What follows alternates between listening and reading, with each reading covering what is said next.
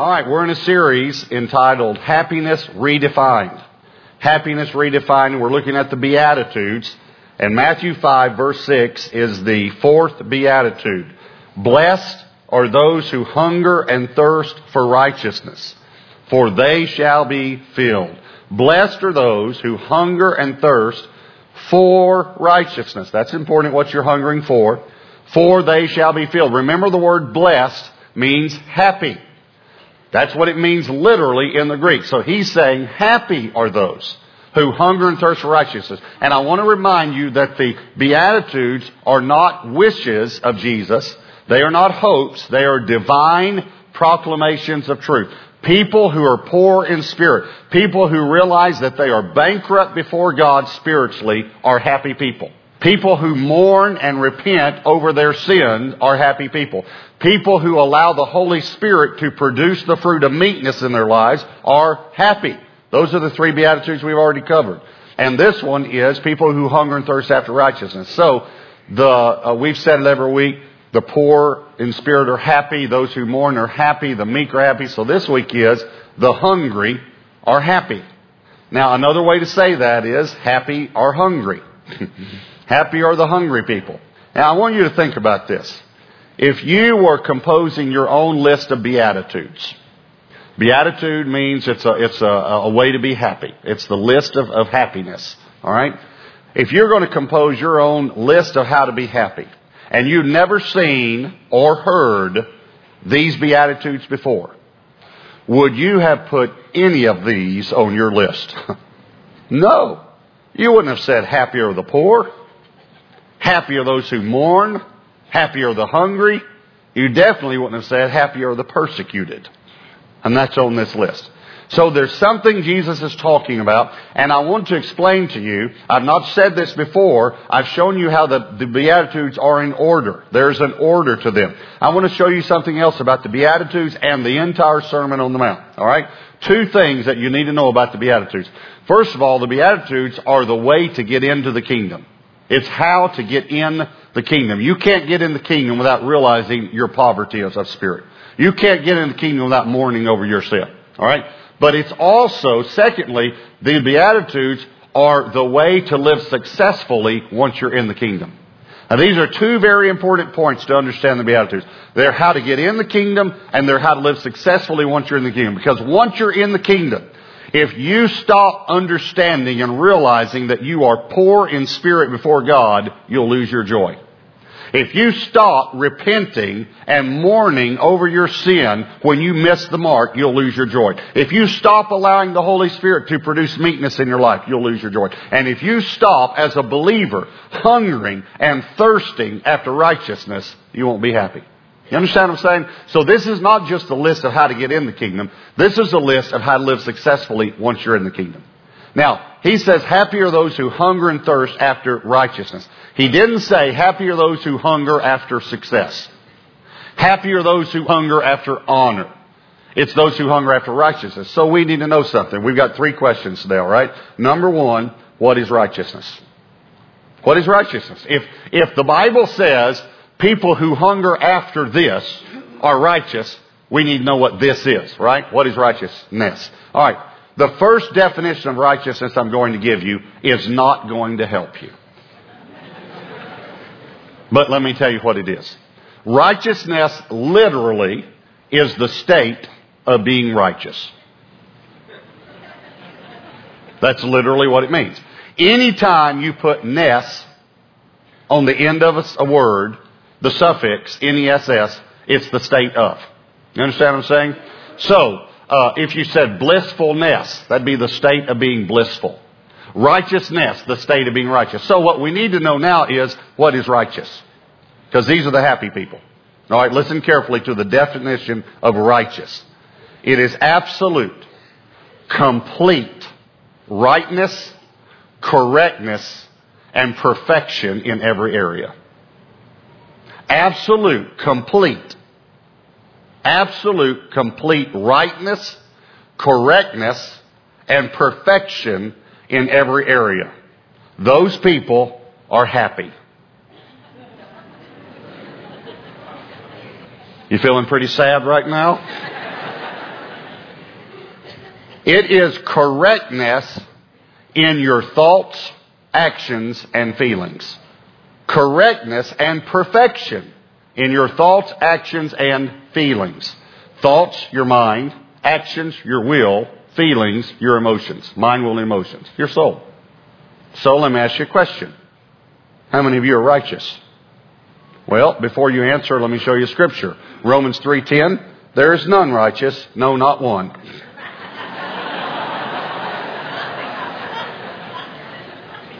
There is none perfect other than Jesus. This is talking about human beings born on this earth other than the Son of God. None absolutely perfect and complete and correct in all of their actions, decisions, and thoughts. None. But let me show you another Scripture. 2 Corinthians 5:21. For he made him who knew no sin to be sin for us, that we might become the state of being perfect and complete before God in him. Is that good? That we might become the righteousness of God in him. Listen to me now, because I'm going to ask you that question again in a moment. I'm going to get a different answer. There are two types of people on the earth. Only two. Righteous and unrighteous.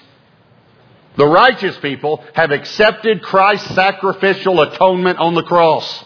The unrighteous people have not accepted Jesus. So, how many of you are righteous? I see your hand. By the grace of God. There's two ways you can become righteous. You can be perfect in everything you do, or you can accept the perfect one. Which one you won't? We become righteous because of what Jesus did on the cross. And let me give you a practical definition of righteousness. Righteousness is right standing before God.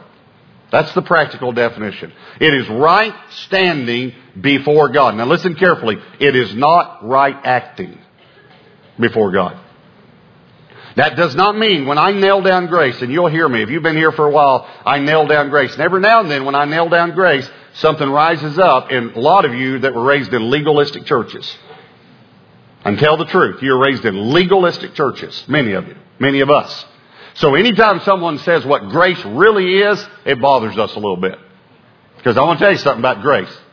It's incredible. It's absolutely incredible. It's absolutely incredible. It's wonderful. I got to tell you something about grace. Were you sentenced to hell before you got saved?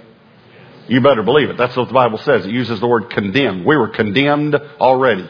Condemned means past sentence on. Okay, you were sentenced to hell before you got saved. All right, listen to this. You've been sentenced to heaven. It's pretty good. And I can tell you why I know you've been sentenced to heaven, because your sentence of death was given to someone else. And it's already been executed. God can't go back on that. It's already been done. He's already paid for your sins if you'll just accept Him. That's pretty good, isn't it? That's grace. Okay, so it is right standing, not right acting. Anytime I nail down grace, and I nail down grace because that's where freedom comes. Freedom doesn't come from a preacher being legalistic with you. As a matter of fact, the more preachers preach law, the more you sin. Amen. 1 Corinthians 15:56. The strength of sin is the law. You know what gives sin strength? Law. And what's amazing is preachers get up and preach law, law, law. Thou shalt not, thou shalt not, thou shalt not. And I'm going to tell you something. A man does not stay faithful to his wife because of law. He stays faithful because he loves her. Love is a higher motivation than law ever was. We love Jesus. And we love Him because He first loved us. That's grace. So every time I nail down grace, and I will, I am not at all saying we shouldn't live righteously. I'm not saying that. We should live righteously. But living righteously doesn't get you to heaven. Righteousness, which is imputed from God by grace through faith, gets us to heaven and helps us to live better on this earth. But Jesus didn't die so you could act better. You have to understand that. He didn't say they're acting bad, so I'm going to send my son to die for them so they'll act better. Listen, if He had wanted you just to act better, He could have sent some lightning and got your attention. Every time you did wrong, just like that. He could have modified your behavior if He wanted to. He didn't die so you could act better. He died to redeem a hopeless, helpless, wicked sinner.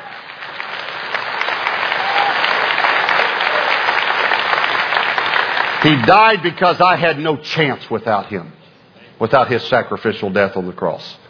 So it's very important to understand righteousness is not right acting before God. Because listen to me. Let me tell you something about righteousness. Here's the good news. There is a righteousness that will make you happy. It's imputed righteousness. There also is a righteousness that will make you miserable. It's self-righteousness. You try to be right, correct, and perfect before God by your actions, and you'll be miserable the rest of your life. You receive His righteousness and you'll be happy. So, it's right standing, not right acting. Let me illustrate this. This is a true story. One New Year's Eve, we were not at our home. We were out of town. We were not there. And a man got drunk and broke into our home. And got in one of our beds and passed out. Woke up the next day in a strange house and ran out the door and dropped his cell phone. So a few days later, when we came to the home and saw the door broken in and the bed slept in and found the cell phone, called the police. They located him by the cell phone. And when they called him, here's the good news. He was so repentant. He immediately went to AA the next day. He realized because of this, you wake up in a strange home, you realize you have a problem. Realized he had a problem, went to AA, said to the police officer, please let me contact the people and ask for forgiveness and apologize. And I will pay all the damages, I will do all this. And we didn't press charges on him because of his repentant attitude. And it would have affected him in his job tremendously. We gave him grace. He wrote me a letter, sent me a check for the damages. I wrote him a letter back telling him he was totally forgiven and asked him to come to the church so I could meet him personally. He came to the church. He again said, I'm so sorry. I said, you don't need to. I've already forgiven you. You are completely forgiven. I shared the gospel with him. We hugged. It was a great meeting. Now, let me ask you something. Breaking down my front door and sleeping in my bed, were his actions right? No. But is he in right standing with me? Yes. Okay, listen to me carefully. You are the drunk.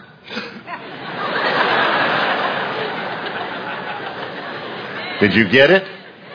Your actions have been wrong, but you are in right standing with God because you've received His forgiveness. So, that's what righteousness is.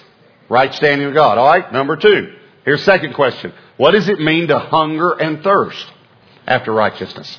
What does it mean to hunger and thirst? Why did Jesus choose these words? You have to remember, we said this a few weeks ago. We all agreed on this. Jesus is perfect. Therefore, the Sermon on the Mount is perfect. Therefore, the Beatitudes are perfect. Therefore, His words are perfect. So He used perfect words to describe our response and our activity toward righteousness. Hunger and thirst. Hunger and thirst are the two strongest natural impulses that we have. Now, we don't understand that in America. Most of us do not understand what it means to be hungry and thirsty. Our idea of hunger is, I normally eat at 12 and it's 12:15. I'm starving. Have you ever heard that? Have your children ever said that to you? I'm starving. Dad, I'm starving. And I always follow it with this statement, and there's nothing in this house to eat. Is that right? And the pantry and the refrigerator are full. Okay, that's not starving. Our idea of thirst is it's been 30 minutes since I've had a Diet Coke. A third of the world knows what hunger and thirst are. This generation knew what it was. Let me tell you what hunger and thirst are. Food and water are absolute necessities. Without them, you die. Is that right? Why did Jesus use those to describe righteousness? Listen to me. Catch this. Righteousness is a necessity. Without it, you'll die. Right standing with God is necessary for life. That's what he's saying in this passage. We have to understand that there has to come a disparity, a driving force within us to not only receive that right standing from God, but to maintain that relationship with Him. These are not just how you get in, but this is how you live successfully in the kingdom. You not only hunger for righteousness to come into the kingdom, but you continue to hunger for righteousness once you're in the kingdom. But you need to understand something about righteousness. Righteousness is a person. Listen to me carefully. Righteousness is found only in Jesus. Right standing with God is not found in performance. It is found only in a relationship with Jesus. Therefore, when it says those who hunger and thirst after righteousness, let me tell you what it's talking about. Hungering and thirsting after God. As a matter of fact, we quote a scripture and we forget about the righteousness part. Y'all ever heard Matthew 6:33? You ever quoted it? But seek first the kingdom of God. Look at these three words. And His righteousness. Seek first the kingdom. Many of us say, the Bible says seek first the kingdom and all these things will be added to you. It says seek first the kingdom and His righteousness. And notice it's His, the word His. Notice the word His. Okay, let me tell you something about that. You can't, your own righteousness won't get you there. It's only His. So when we seek righteousness, when we hunger after righteousness, we're actually hungering after God. Let me show you some verses to prove that to you. Psalm 42 verse 2. My soul thirsts for God. My soul thirsts for God, for the living God. John 7:37. If anyone thirsts, let him come to me and drink. Me, I'm the way. I'm the righteousness. John 6:35. And Jesus said to them, I am the bread of life. He who comes to me shall never hunger. And he who believes in me shall never thirst. Again, there is an initial understanding of the Beatitudes that brings us in, the principles of the Beatitudes that brings us into the kingdom, but there's a walking. Let me say it another way. This Beatitude is a gate into the kingdom, and it's a road you walk on once you're in the kingdom. It's a gate in, and it's a road you walk on afterwards. Now let me show you how it's the entrance and how it's the continuation of this. First of all, when we hunger and thirst after righteousness, we're actually hungering after justification. Our salvation. To be justified before God. To receive that forgiveness. To be cleansed of our sins. Justification. Secondly, though, once you're in the kingdom, it is a hungering after sanctification. Sanctification is to be set apart for God's use. To be set apart for God's use. In the temple, there were vessels that were sanctified. That meant that those vessels were set apart for God to use. Now, remember, everything in the Old Testament has a revelation, an understanding, a spiritual application to us in the New. Okay, so I'm going to say it again, and you catch the revelation. Catch the application. There were vessels set apart in the temple for God to use. That meant they were sanctified. Okay, this is the temple. The body of Christ, the church, makes up the temple of God and your vessels. Matter of fact, the New Testament tells us that we are to be vessels of honor fit for the Master's use. So there should be a hunger and a thirst in you that continues for God even after you get saved. That sets you apart for God to be able to use you. And if you stop having that hunger and you allow sin to come into your life, it's not that you lose your salvation, your justification, but you lose your sanctification. You're not fit now for the Master to use. You understand what I'm saying? So we have to still hunger for God. Now I want to tell you something. I love you. I love you so much. And I am so proud of you because you are the hungriest, thirstiest people that I've ever met in my life. And I appreciate that you bring your Bibles to church. I appreciate that you've learned to do devotionals during the week and that you want to spend time with God. Don't ever stop hungering after God. Because it's not just how you get in, it's how you live successfully once you're in. So that's the second question. What does it mean to hunger and thirst? Here's the third question. What does it mean to be filled? What does it mean to be filled? Because this is the promise. Happy are those who hunger and thirst after righteousness. They shall be Filled. What does it mean to be filled? Okay, this word filled is very interesting. It literally means to gorge. To gorge. Let me give you a word that will help us in the American culture. Thanksgiving. It is to be filled to the full, where you have to loosen your belt, in essence. It is to be completely satisfied. I can't eat another bite. I'm full. I'm satisfied. Let me show you a couple of scriptures on that. Psalm 107 verse 9. For He satisfies the longing soul and fills the hungry soul with goodness. Notice the word goodness, because we want to talk about that in a moment. Jeremiah 31:14. And my people shall be satisfied, filled to the full with my goodness, says the Lord. Now it's important to understand goodness. I'll come back to goodness in just a moment. But let's talk about something first. Moses asked God to see His glory. Moses said, God, would you show me your glory? I want to see your glory. Now let me tell you what glory is. Glory is what you're best at. Glory is what you're famous for. For instance, if I said, what is Tiger Woods famous for? What would you say? Golf. In other words, he's best at it. And he gets glory from that. He gets attention. People know. He gets fame from it. He's famous because he's very good at golf. What is Michael Jordan famous for? Basketball. Now I have to tell you that my wife is not a big sports fan. So I said, what's Michael Jordan famous for? And she said, underwear. I said, sugar, before he did underwear commercials, he played basketball. So anyway, so let's use the basketball illustration for church, okay? He was best at it. He was famous for it. He got glory for it, right? Okay. So Moses says to God, show me what you're famous for. That's what he's saying. Show me what you're best at. You know what God said? He said, okay, I'll let you see my goodness. I'll cause my goodness to pass before you. You know what God said? You want to know what I'm best at? I'm best at being good to people who are bad. That's what I'm best at. I'll show you that. So, we are satisfied with the goodness of God. That is the wonderful blessing of hungering after God, is that we're filled to the full with God. Now, this verse, though, is a paradox to me. Just like all of the Beatitudes are, it's talking about being hungry and being filled at the same time. How can you be full and still be hungry? I mean, if you want to know the truth, this verse reminds me of Chinese food. Right? You just eat and eat and eat, and then when you walk out, you're getting in your car, you think, I'm hungry. How is it possible to be hungry and full at the same time? Do any of you have a child that you can't fill up? Yeah. Okay, I've got 3 children.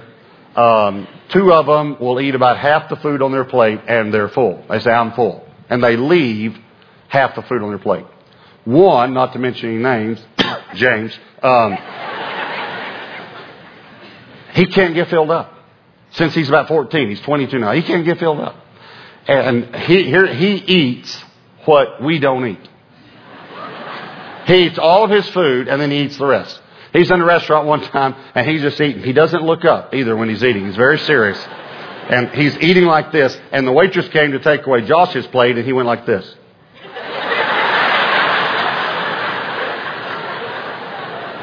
And I'm going to tell you a secret about our family, all right? I just want to let you know something. This is the truth. My family will verify this. When we go out to eat as a family, James drives a separate vehicle so that he can stay after we leave and eat what we left. This is the truth. And one time, we were all 6 plates on the table. And think about this. 6 plates. We've all left. James is still there. 6 meals. And we had coupons for a free appetizer and a free dessert. So we ordered the big appetizer. It has like 9 things on it, because it was free. So you order the... Don't laugh. You've done it too when it's free. So we got the great big appetizer and we got the great big dessert. Well, we all eat a couple of bites and we're ready to go. So we leave and this couple comes in and sits down at the table beside James. He's the only one at the table.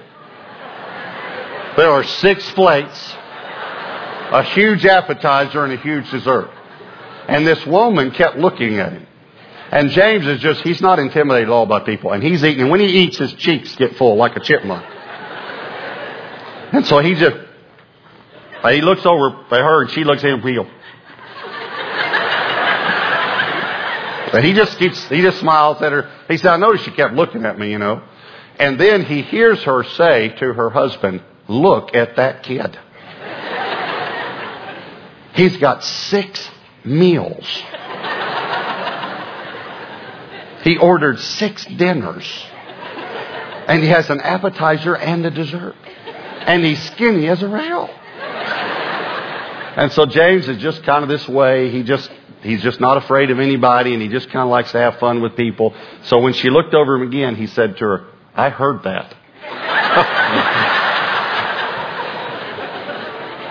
But then he comes home, and within an hour, he says, do we have anything to eat?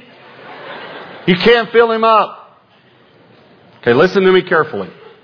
God created you with a bottomless soul. A bottomless soul. He created you hungry. You were born hungry. Not just naturally, spiritually. You were born hungry. And you need to understand something. Nothing in this world can satisfy your hunger except God. No job, no money, no material possessions, no relationship, no success. You will always be hungry until you meet God. And you say, well, if it's a bottomless soul, then how can I ever get full? Listen to me carefully, because God is infinite. He doesn't have a bottom either. He is infinite. Your soul is eternal. It's going to last forever, but God's eternal also. That's the way you can come to church, have an encounter with God in worship, eat the Word of God, and leave full and think to yourself when you're leaving, I want more of God. I'm full, but I want more of God. I'm going to have to read my Bible this week. I'm going to have to listen to some worship CDs this week because I can't get enough of God even though I'm completely satisfied. And here's what God says.